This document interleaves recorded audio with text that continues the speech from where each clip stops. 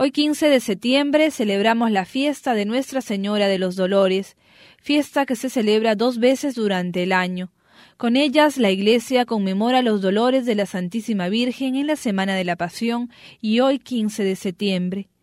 La celebración de Semana Santa es mucho más antigua. Esta se instituyó en Colonia y en otras partes de Europa en el siglo XV.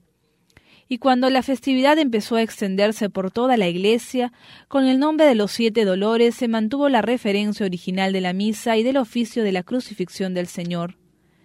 En la Edad Media había una devoción popular por los 5 gozos de la Virgen Madre, y por la misma época se complementó esa devoción con otra fiesta en honor a sus 5 dolores durante la Pasión.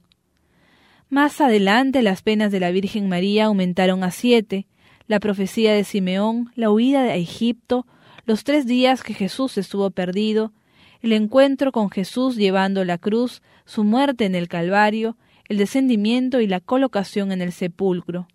La fiesta que hoy se celebra se debe entonces a una autorización concedida especialmente a los frailes servitas,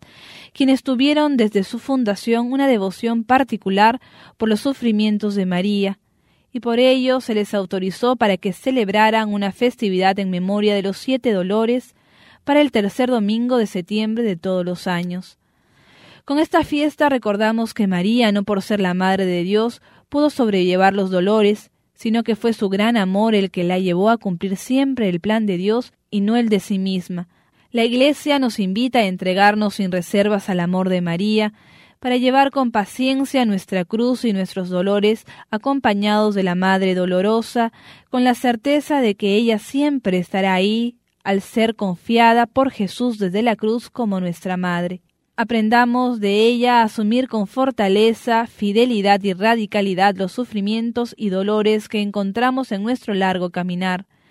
con la alegría de saber que el recto cumplimiento del plan de Dios nos llevará a encontrarnos con Él en la plenitud de los tiempos.